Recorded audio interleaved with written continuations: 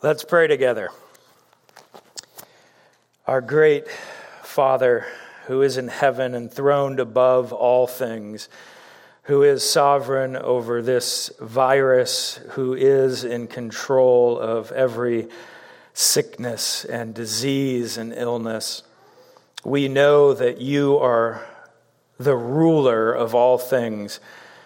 And so we come to worship you. We come to learn from you, to be changed by you. And we ask that as we gather together this morning, both here in this building and scattered about in our homes, that you would give to us your Holy Spirit to strengthen us in the inner man for the work that you have called us to do. We pray that our faith and our hope would remain firm throughout this trial. We pray this all in Christ's name. Amen. You may be seated. One benefit to having these masks on is no one can smell your coffee breath. You've got to look on the bright side of life, right? Well, so much has changed since last Sunday. I can speak for myself, and I think probably all the elders. None of us was expecting to be here this week. And it is a delight that we are able to gather together, even though it's under such unusual circumstances. For now, this will be the only in-person meeting that is taking place. We'll evaluate how things are going this morning, and we'll decide in the next few days about the following weeks and what we can begin to do, whether or not we'll be able to have communion soon in a safe way, whether or not at some point we'll be able to have in-person ABFs. There are a lot of things to figure out. We don't have right answers. We just kind of have our best guess, and so we appreciate your patience as we figure it out.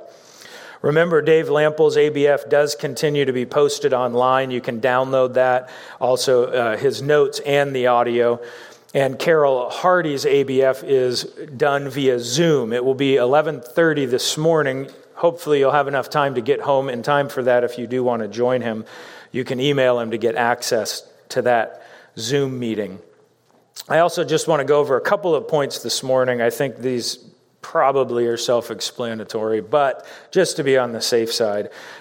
Remember to keep your children close to you, your family unit, grandma or mom or dad, whoever, that's fine. Keep the kids close by just because of their tendency to run about, and they carry things unknowingly to other people. So keep them nearby. If the restroom, if they need to use the restroom, you might consider going in with them, accompanying them into the restroom just to be on the safe side. We'll leave that to your discretion depending on their age. Now, we know these masks are a nuisance. We really appreciate all of you wearing them. If you're short of breath at any point or you're feeling uncomfortable, do not feel bad if you need to move that around. We want you to be safe. We appreciate your effort in wearing them, but they're not law. No, understand that, please.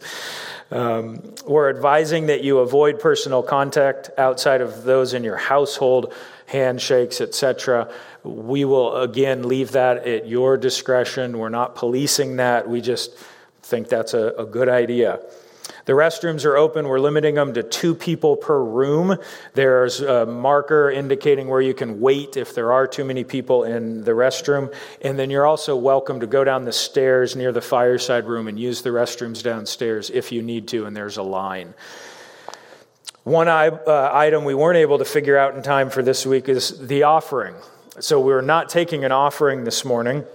We couldn't figure out a way to do that safely without either having everyone congest at a box, putting their offering in it, or passing a plate that everyone touches, neither of which are recommended by the Department of Health.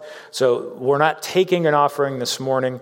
We will have an usher with a bag if you need to give an offering this morning, or if you're able to put it in the mail, P.O. Box 200, Martinsdale, Iowa, 50160. You probably have that memorized by now. But you can put that in the mail and we'll get that. At the end of the service, you're welcome to remain. catch up with people, talk, have fellowship, but we will dismiss so that you're able to leave if you want to safely. We'll dismiss by rows. We'll start at the back. The ushers will direct that, but just so you know what's coming at the end. We will also be able to use the side doors, both in the fireside room and here in the worship center. We'll prop those open at the end. We want to thank you for your patience and endurance during this time. I haven't met anyone who likes these guidelines or restrictions. No one. Nobody likes them. None of us do. It's something to endure, something to be patient through. God's sovereign over all of this.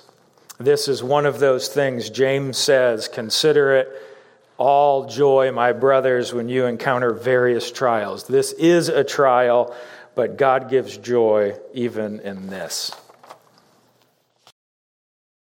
Please open your Bibles, if you have one, to Ephesians chapter 4. Ephesians chapter 4, we're continuing our study through Paul's epistle to the Ephesians.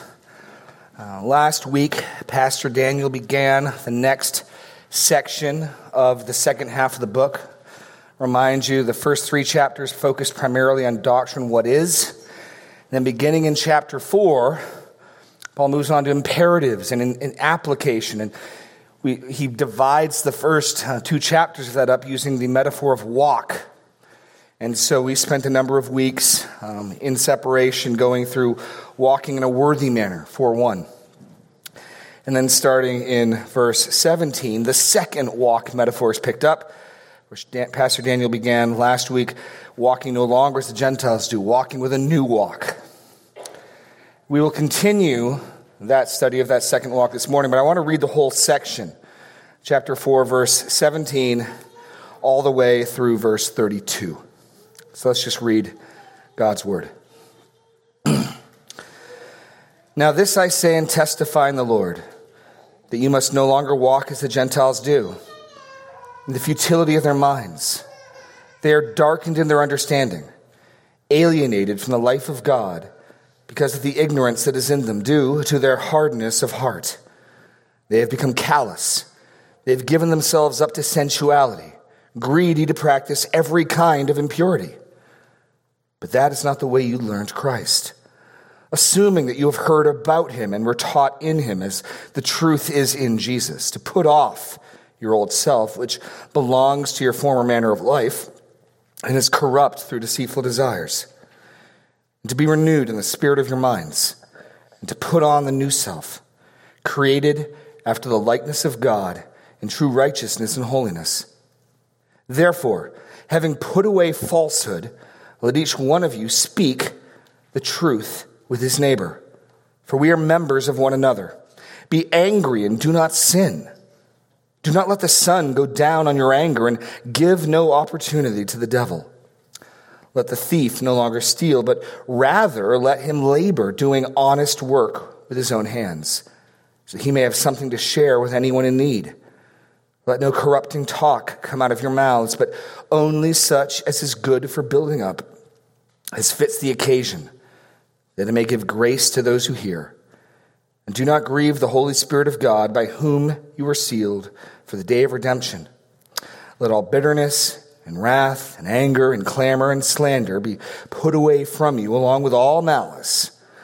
Be kind to one another, tender-hearted, forgiving one another, as God in Christ forgave you. Lord God, as we gather this morning, I pray that you would give us ears to hear and eyes to see, that you would establish your word as that which creates reverence for you, Lord. We want to walk in the newness of life that you have fashioned for us. We want to walk as new creatures, no longer as we used to. We want to change, and we need your power to do that. So help us to learn Christ and of him and the truth that is in him. In Jesus' name, amen. Now, Pastor Daniel very kindly left me a lot of meat on the bone from last week's message. As you'll notice, I've actually backed up a little bit. We're going to start in verse 20. We'll move somewhat quickly, but partly it's because I think the truth in verses 20 to 24 is so foundational and paradigmatic for Christian growth that it's worth going over again. and highlighting some other elements of. To put that another way, I'm just going to fix Daniel. No, there's a lot here. There's a lot here. And honestly, it's a topic that I think a lot of Christians could use some instruction on. And I'll put it this way for you. Keep your thumb here. Turn to 2 Timothy 3. And I'm going to pose a question to you that I've posed before. And that is this. Imagine you are giving counsel to a friend. You're having a prayer meeting. You're getting together over coffee. And your friend shares a struggle with anger or lying or lust or anxiety or discontent or any of the other number of sins we struggle with.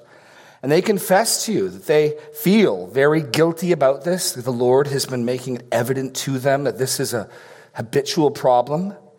They confess it when they do it. They know what they should do. They know what they shouldn't do. But they don't know what to do. What counsel would you give them?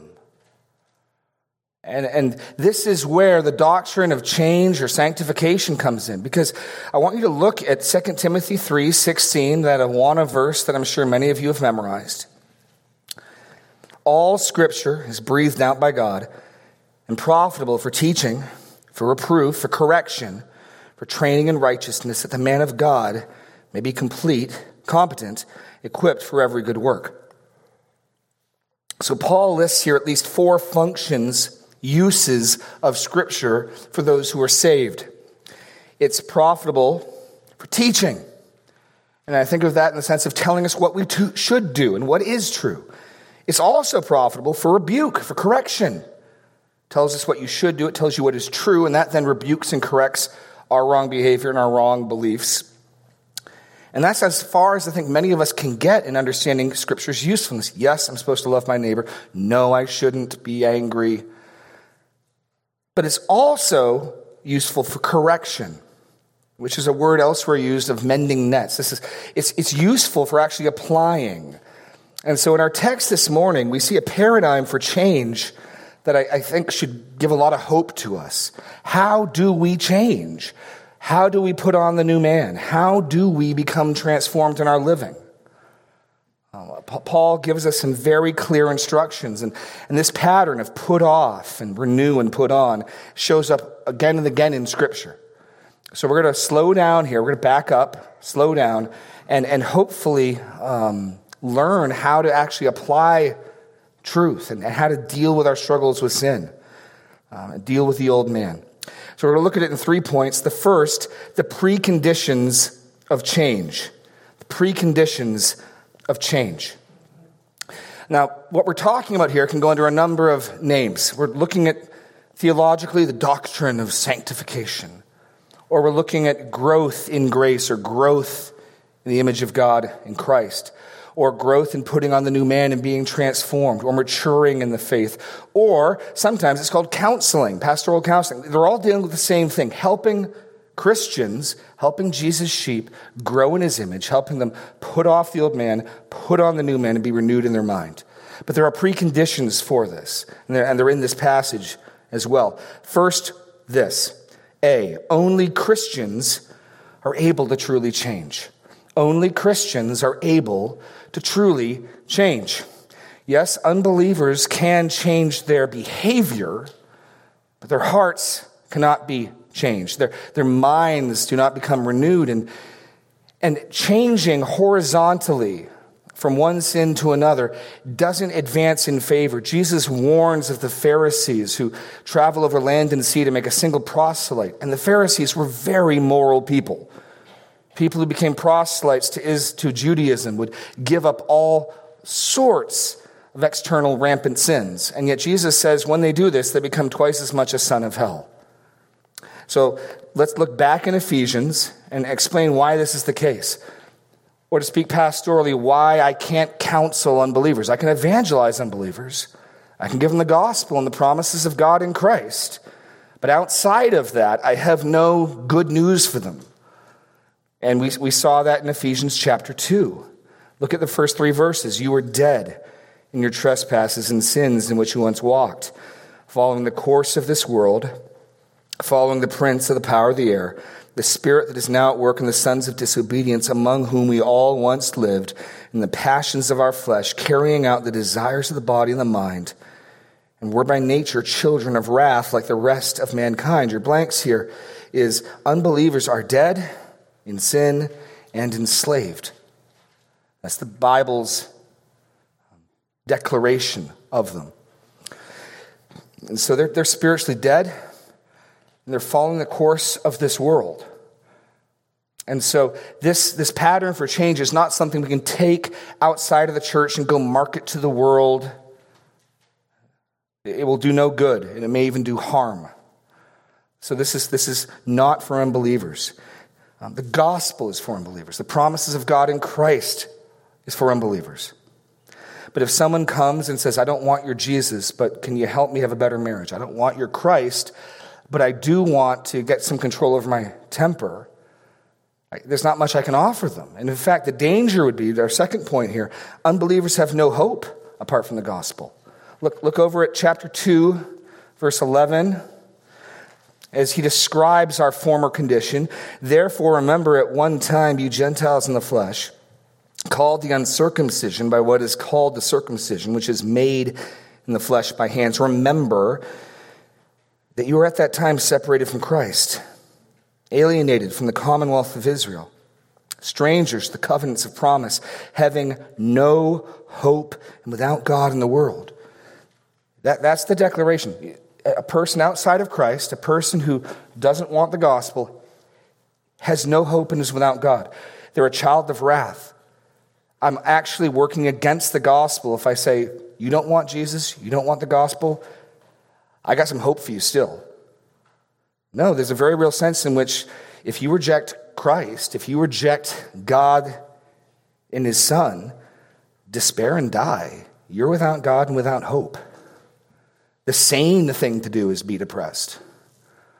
And so what this instruction here is for believers. Paul makes that clear when he puts the caveat in here. That is not the way you learned Christ, assuming you've heard about him.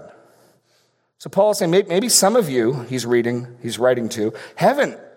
And they need to first become Christians and get saved before we move on to putting off and putting on and renewing. So this is a paradigm and promises for believers. Unbelievers need the gospel. They need Jesus Christ crucified. They need forgiveness of sins. They need a new heart and a new spirit. And we offer them that. But we don't do them any favors.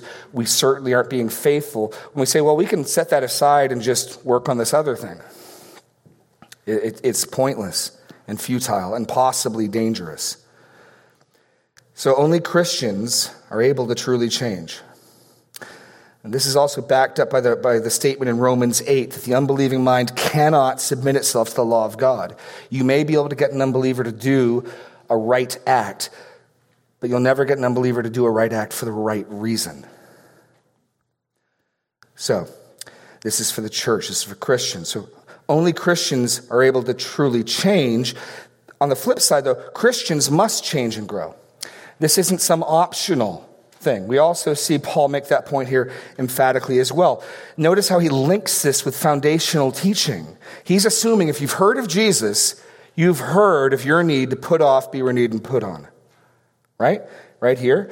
But that is not the way you learned Christ, assuming that you've heard about him and were taught in him, as the truth is in Jesus, to put off your old self. And as Pastor Daniel made the point last week, it connects with the verb you were taught. If you've heard of Jesus, he's saying, surely you've been taught that your lifestyle needs to change, that the old way of living needs to come to an end, that you need to put on a new way of living. So I'll review, going back to chapter 2. We were saved unto, or saved for, and not by good works. This is, again, another reason why it's important to understand this is for believers. We don't become Christians by becoming moral. We don't become Christians by changing our behavior. We don't become Christians by doing things. But all who become Christians will change their behaviors. Why we were saved, Paul says. Look at that in chapter 2, verses 8 through 10. For by grace you've been saved through faith. This is not your own doing. It is the gift of God, not a result of works. Now that's really clear. Our salvation, our justification, our forgiveness, our standing in Christ, our relationship with God is not based upon, predicated, or coming out of anything we've done.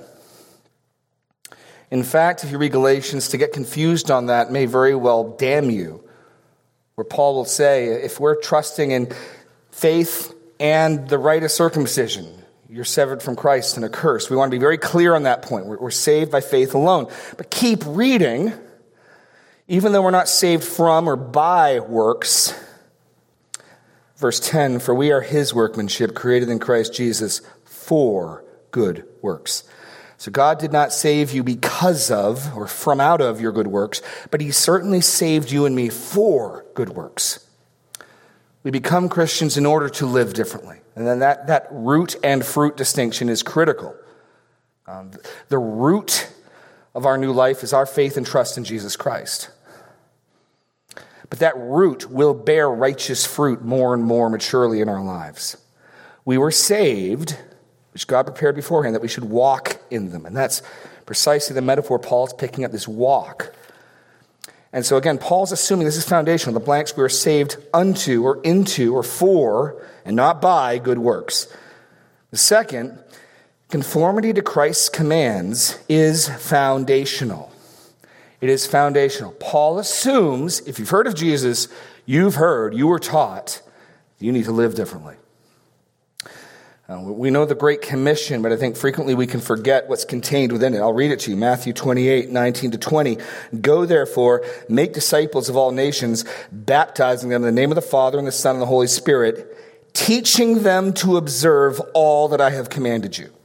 The Great Commission contains within it the mission goal that people be trained to obey Christ. Which is why the Great Commission involves both evangelism and discipleship. It's not simply evangelism. I think that's covered under the baptizing. But it's also teaching them to observe all that I commanded you. Jesus doesn't separate that. Okay, we get them saved. And then sometime later, we get them become disciples. And they start, no, they're meshed together. We want to get the root and fruit relationship right. Faith leads to justification, and justification leads to a new life, but they are inseparable. Their sin, the Great Commission, is here. So unbelievers can't do this. Christians must do this. That's my big point. Biblical change, we mess it up, we distort it when we try to make it something that can be abstracted from the gospel of Jesus Christ, as if you could sort of package this as a self-help manual. It also becomes distorted when it becomes something optional. I'm one of those Christians who doesn't get sanctified. Oh, you mean an unbeliever? That's Paul's logic. Assuming you've heard this, surely you know this. Now, to varying degrees, no doubt. To varying degrees, no doubt. But growth, change, newness of life. Okay, that's the preconditions. You got to understand this. This process of change is for believers. Second, let's take a look at the process itself. And again, I can move quickly here because Pastor Daniel covered much of this last week. Paul indicates the instruction, and I want to be clear here as well. These are really helpful handholds. This is a biblical paradigm, understanding for change. It's not the only biblical paradigm, so it's helpful. This is a helpful three sort of sprocket. If you think of, I'll oftentimes when I'm doing counseling draw three arrows, left, right, and up. Put off, put on, renew. It's a helpful way that we can wrap our hands around things. And so we're going to look at that. It's not the only way, but it's what Paul uses here. He uses it in Colossians, in a parallel passage, Colossians 3, 9 to 10. He uses the same metaphor, the same picture. And it's of taking off a garment, taking off an old cloak, an old clothing, putting on new clothing. So let's look at it in order. First, put off your former self. Put off your former self. And the assumption here, you were taught in Christ, when you become a Christian, the way you live changes. That's the assumption, that there's a radical change in how you live. Your former manner of living. And what we're dealing with here is habit and pattern and custom and lifestyle. There is a lifestyle that fits with the unbelieving life. Paul's already described that. Now I say and testify, verse 17, that you must no longer walk as the Gentiles do, in the futility of their minds. They're darkened in their understanding, alienated from the life of God because of the ignorance that is in them. Due to the hardness of heart, they've become callous. They've given themselves up to sensuality, greedy to practice every kind of impurity. And yet we're going to see the list of things he's going to go after are pretty mundane. Paul's going to say, don't live like you used to, lying. Don't live like you used to, getting angry. Don't live like you used to with foul language. Don't live like you used to with bitterness and strife and interpersonal conflict and animosity. So he's looking at some pretty mundane sins that I think we all can wrestle with, but he's identifying that this is what we're going to put off. Notice that connection with put off. It's how he links into the very first subtopic. So what Paul's doing, if you want to look at a big scope, he's giving this sort of model, this paradigm. Here's how change happens. You put off, you renew, you put on. And then in his first example, look at verse 25. Therefore, having put away falsehood. There's your put off. Let each one of you speak the truth to his neighbor. There's the put on. And for much of the rest of the epistle, that's how he's going to frame change. He's going to give you not this, but this. And so he's giving us the paradigm here, and then he's going to move to the particulars. So put off the former self, your former manner of living. In the blank, there is conduct. There's the assumption is a change in living. When a person comes to Christ, there's an assumed change of living that will happen. Again, not perfection, not immediate, full sanctification, but change. And certainly a desire to change, a desire to live differently, a different path, a different direction. You're put off your former self, corrupt through deceitful desires. And your blank there is thinking. I want you to notice how much of this is tied up with thinking. As Paul describes what's wrong with the unbelieving mind and the unbelieving lifestyle, notice again and again the words for thought he uses. Verse 17, in the futility of their minds, they are darkened in their understanding, alienated from the life of God because of the ignorance that is in them due to their hardness of heart. Verse 20, but that's not the way you learned Christ, assuming you've heard about him and were taught in him. Because biblically, how we think will direct our actions. There's an inseparable link to thinking and doing. And so we're to change our former lifestyle and pattern, our conduct, but we're also going to change our thinking and our mind. That's going to be involved here as well. And so we'll deal with this when we get to the specifics, but this is probably the part of change most people understand. If you're going to stop smoking, you've got to stop smoking. If you're going to stop getting angry with your wife, you've got to stop getting angry with your wife. If you've got to stop drinking, you've got to stop drinking. The put off is pretty straightforward. And so it's helpful here when you're dealing with a sin or an issue to get very specific what types of behavior, what types of actions, what types of attitudes you need to avoid, to repent of, to cease doing. That's important, but often I think that's as far as we go. Okay, I got to stop that, I got to stop that, I got to stop that. And the problem is change hasn't happened until change happens. We'll jump ahead a little bit, but when does a thief stop being a thief? When's a thief no longer a thief? When he stops stealing? Maybe it's just on holiday. When's a liar no longer a liar? When they stop lying, they could be taking a nap. No, you don't stop being a thief just because you stop stealing. You stop being a thief. Look at what Paul says here in verse 28. Let the thief no longer steal, rather let him labor, doing honest work with his own hands, so that he may have something to share with anyone in need. Biblically, a thief's no longer a thief when they have a work ethic and they're generous. That's when they stop being a thief. That's also very instructive about what's going on in the heart. It suggests that when you're dealing with theft, you're dealing with issues of sloth and laziness and coveting and a lack of generosity. So there's a laziness. You need to learn to work hard. You need to become generous. Instead of that needs to be mine and I covet and I want what's yours, rather here you may have what's mine. But we're getting ahead of ourselves. So, put off your old self and be renewed in the spirit of your mind. Now here, I believe we're dealing with the general, basic, normal means of grace that God has given his people in the church. This notion of renewal is closely tied with the Spirit. And if you read through Ephesians, you read through other passages, you're going to see it's connected to things like prayer and the Word, fellowship in the body. But your first blank here is, this is a supernatural work. The word literally means to make young again. And it's to sort of undo what he just said, the hardening, the callousness of the mind and thinking. And it's a renewal. It's a refreshing. It's a rolling back of the clock of the mind. Because again, thinking is so important. Our beliefs undergird our actions. We'll see that when we move down to our examples. But this is a supernatural work. Paul's been praying for the minds of the Ephesians since chapter 1. Look at chapter 1, verse 15. His first prayer. For this reason, because I have heard of your faith in the Lord Jesus and your love towards all the saints, I do not cease to give thanks to you, remembering you in my prayers, that the God of our Lord Jesus Christ, the Father of glory, may give you the spirit of wisdom and revelation and the knowledge of him, having your eyes enlightened, that you may know what is the hope to which he has called you. This is a supernatural act. This takes God's power. You can't make your mind be renewed. But what you can do, your next blank, is you can invite it through prayer and the word and interaction with the body. These are the normal means of grace. This is why you can't take this put off and put on and renew paradigm and market it to unbelievers, because God has no promises for growth and for change for us apart from those regular disciplines.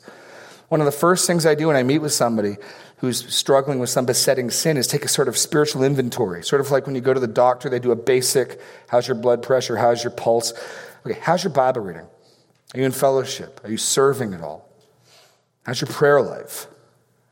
And invariably, there's some coinciding weak link, if you think of a wheel with spokes, going along with a particular struggle. Most of the time, that's true. We fool ourselves if we think we can just focus on sin A, because there are some sins that are more embarrassing than others. If you're prone to anger, other people will hear your outbursts of anger, and that can be embarrassing. And so you may have reasons to want to tame your temper that aren't simply because there's a living God that you fear. And so you might want to work really hard on that. But God is not making any promises for change, any help for change that doesn't embark and embrace a fully orbed, holistic approach to renewal of the mind. Get in the Word, get in fellowship, get in prayer, be serving and be served. And in that context, your mind will be renewed. In that context, the Lord God will change you from the inside. Because in one sense, all of this putting off and renewal and putting on is useless if God doesn't show up and change us inwardly. We can, for a time, stop behaving a certain way, and we can, for a time, start behaving a new way. But all of that's like marching around Jericho. If the Lord God doesn't make the walls fall down, it's no use. And if God doesn't change us from the inside, change our hearts and change our minds, it's useless. So we do this like marching around Jericho. We do this thing. Okay, God, this is what you want me to do. You want me to put off this old man. You want me in your word. You want me in prayer. You want me in fellowship. I'm going to do that by faith, trusting that you will give the increase, that you will provide the transformation and the change.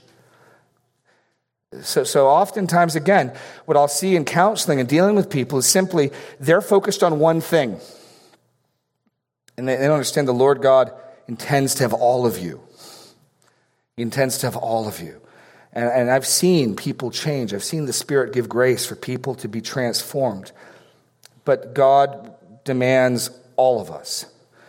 And we need to be in the context of being renewed through the normal means of grace. Point C, put on the new self. Put on the new self. He says it in verse 24. To put on the new self, created after the likeness of God in true righteousness and holiness. Now there's something interesting going on here. We're to do something, but the thing we're to do is to put on something already made for us. I think this links back to chapter 2, verse 10, where he says, for we are his workmanship, created in Christ Jesus for good works. We are a new creation.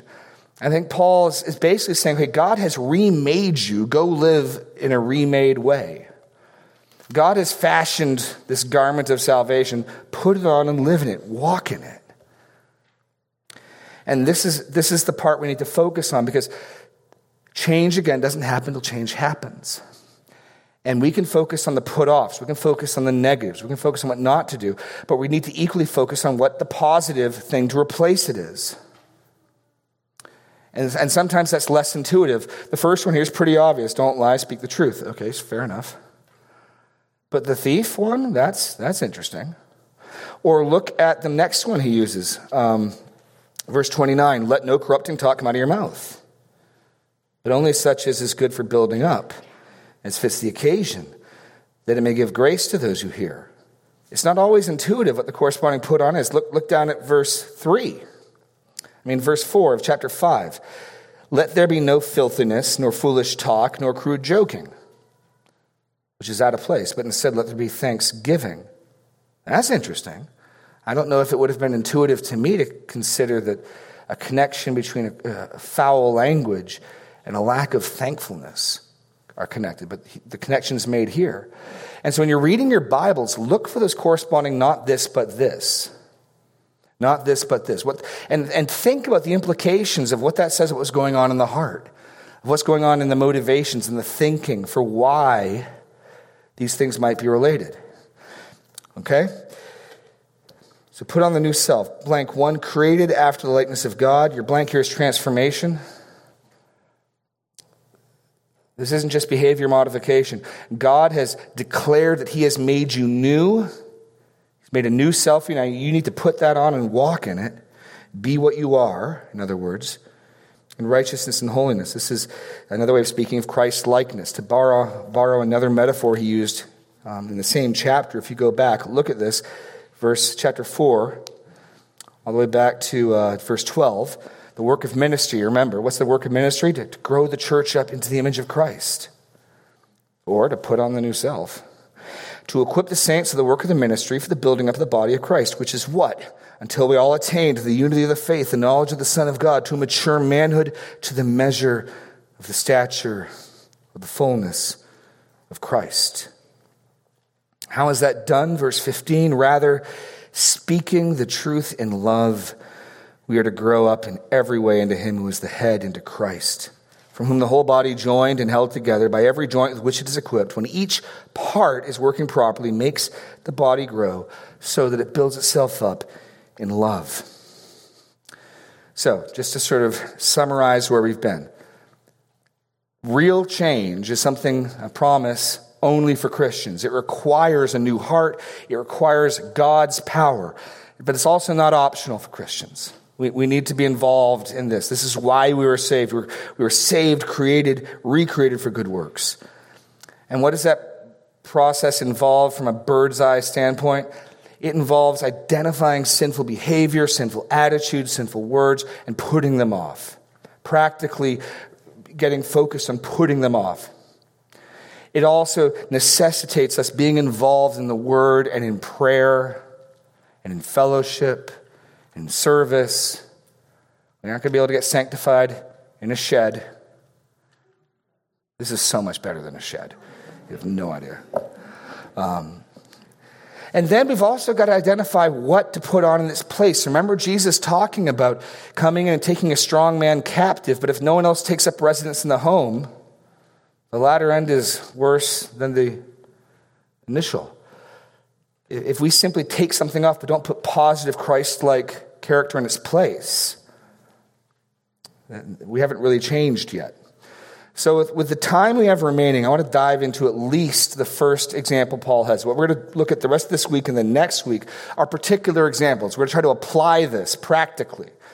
And I'm hoping, well, actually I'm not hoping, I'm assuming at least one of these things in this initial list are things you interact with, you struggle with. This can be practically helpful. We're going to deal with lying and truth-telling. We're going to deal with anger. We're going to deal with corrupt speech. We're going to deal with conflict and bitterness, resentment.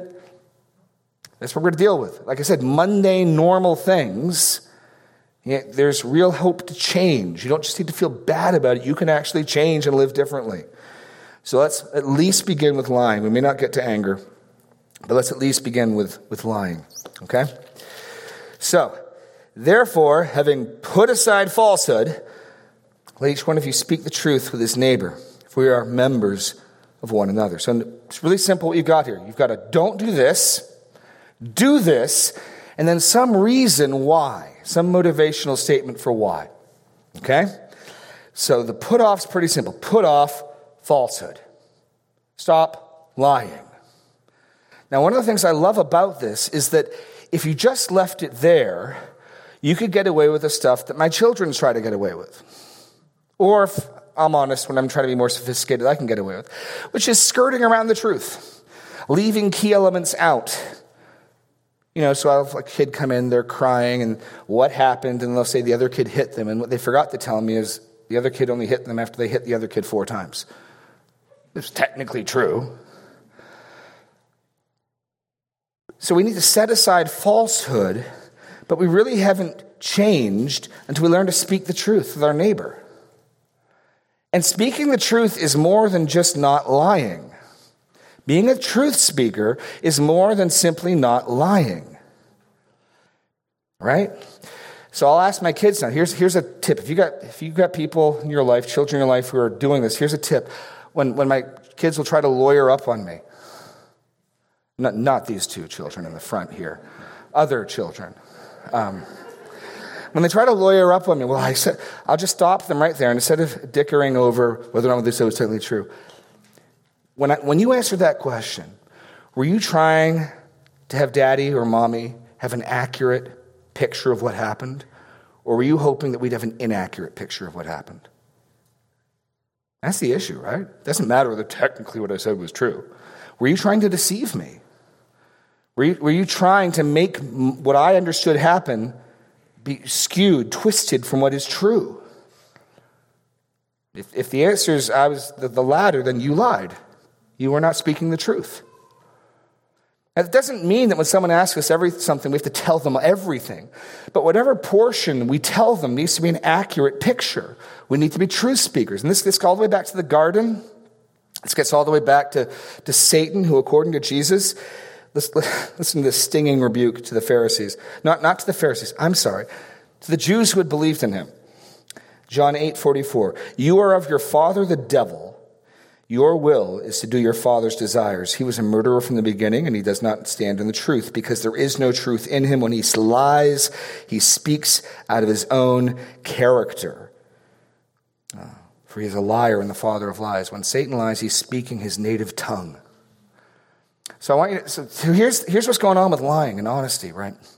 God is a talking God, and he speaks. And what happens when God speaks is reality conforms to his words. He says, let there be light, and there's light. God says, let there be day and night. There's day and there's night. He says, let there be trees. There are trees. So everything that God says perfectly conforms to reality. In God's instance, it's because reality does the shaping and the moving and the changing. Now, our job after God is to speak true things of what he has done. That's our job. The root of the Greek word for confess is identical in English and in Greek. In Greek, it's homo, same, logos, homologeo, to speak. And in English, it means to say the same thing. And so what we are called on to do is to say what God has said, to agree with him, to speak that which is. Right? So we are the subservient ones. God speaks, reality takes shape around his word, and then we're to speak the things that are. And the temptation for us is to want to play God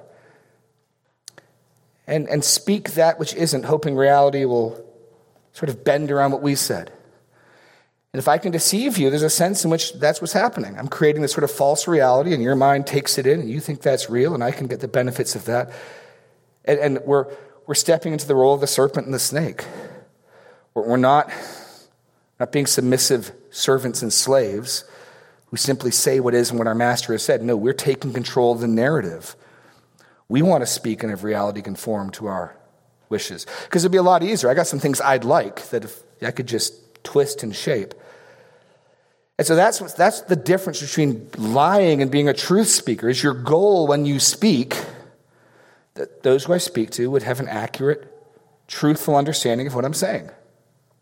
It doesn't mean I have to tell them everything. If someone says, how are you doing today? I better tell you everything because I don't want to be But the piece that I tell you needs to be an accurate piece of the picture. Right? And he gives us a reason for this. He gives us a reason for this. For we are members of one another. And he's primarily has in view here in the body, right? Speak the truth to your neighbor, for we're members of one another. This doesn't mean we have permission to lie to unbelievers, but this even ties back all the way to the beginning of chapter 4, where his concern is unity and maturity in the body, right? And so I want you to picture this metaphor of what's going on if we stop viewing words as ways to speak truth, which is how the body builds itself up in love. Remember that? Verse 15 of chapter 4, rather speaking the truth in love, or to grow up in every way into him who's the head. So the body grows, and the body speaks the truth in love to itself. What happens when the body stops speaking the truth in love to itself? Well, we know what that's like in our own medical conditions because we know what autoimmune diseases are. We know what happens when parts of our body, to use the metaphor, believe lies, when your immune system identifies some healthy part of you as a threat. You've heard of Hansen's disease, which was formerly called leprosy, when parts of the body that should have been relating pain and danger to the brain don't. And so people would cut themselves and eventually they'd have all sorts of problems. We know what it's like when the body isn't working harmoniously. You can imagine the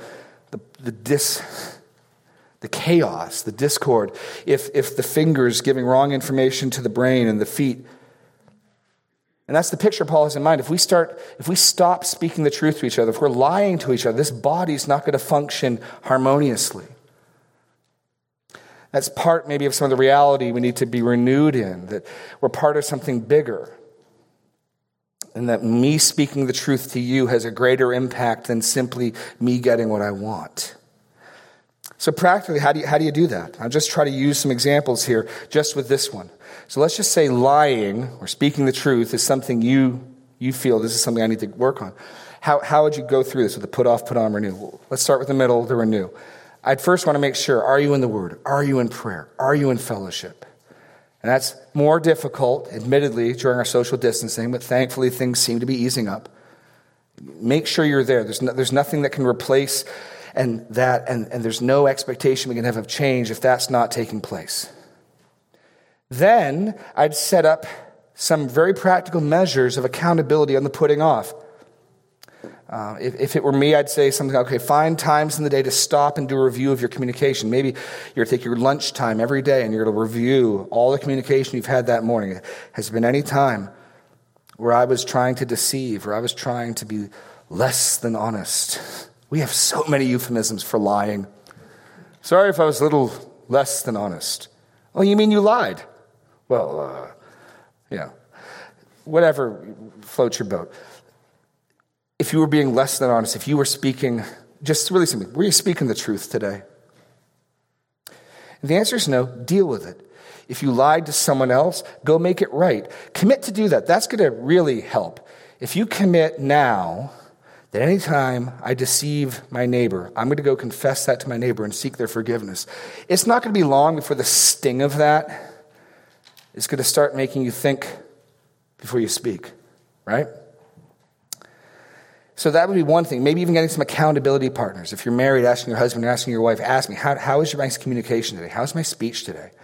But then positively becoming someone who speaks the truth, trying to actually think, what can I do to be someone who speaks truth? How can I help this person have a right and truthful understanding? This will even get back to the body growing. We should be giving thought to how to edify and encourage and speak the truth to each other. If you're just focusing on not lying, you're missing the bigger picture. Be a true speaker, be a true speaker, be a truth speaker. Let the words of life be on your lips. That would be how you might actually start to make some change. You got a strategy for putting off. You got a strategy for putting on. You got goals. You've got accountability. And you're in fellowship, and you're in the Word, and you're in prayer. That's what that might look like. We are going to stop here because we got a closing song. We're going to pick up with anger next week. We'll try to get through the rest of this. But this is really, really practical. Sanctification is not some mystery.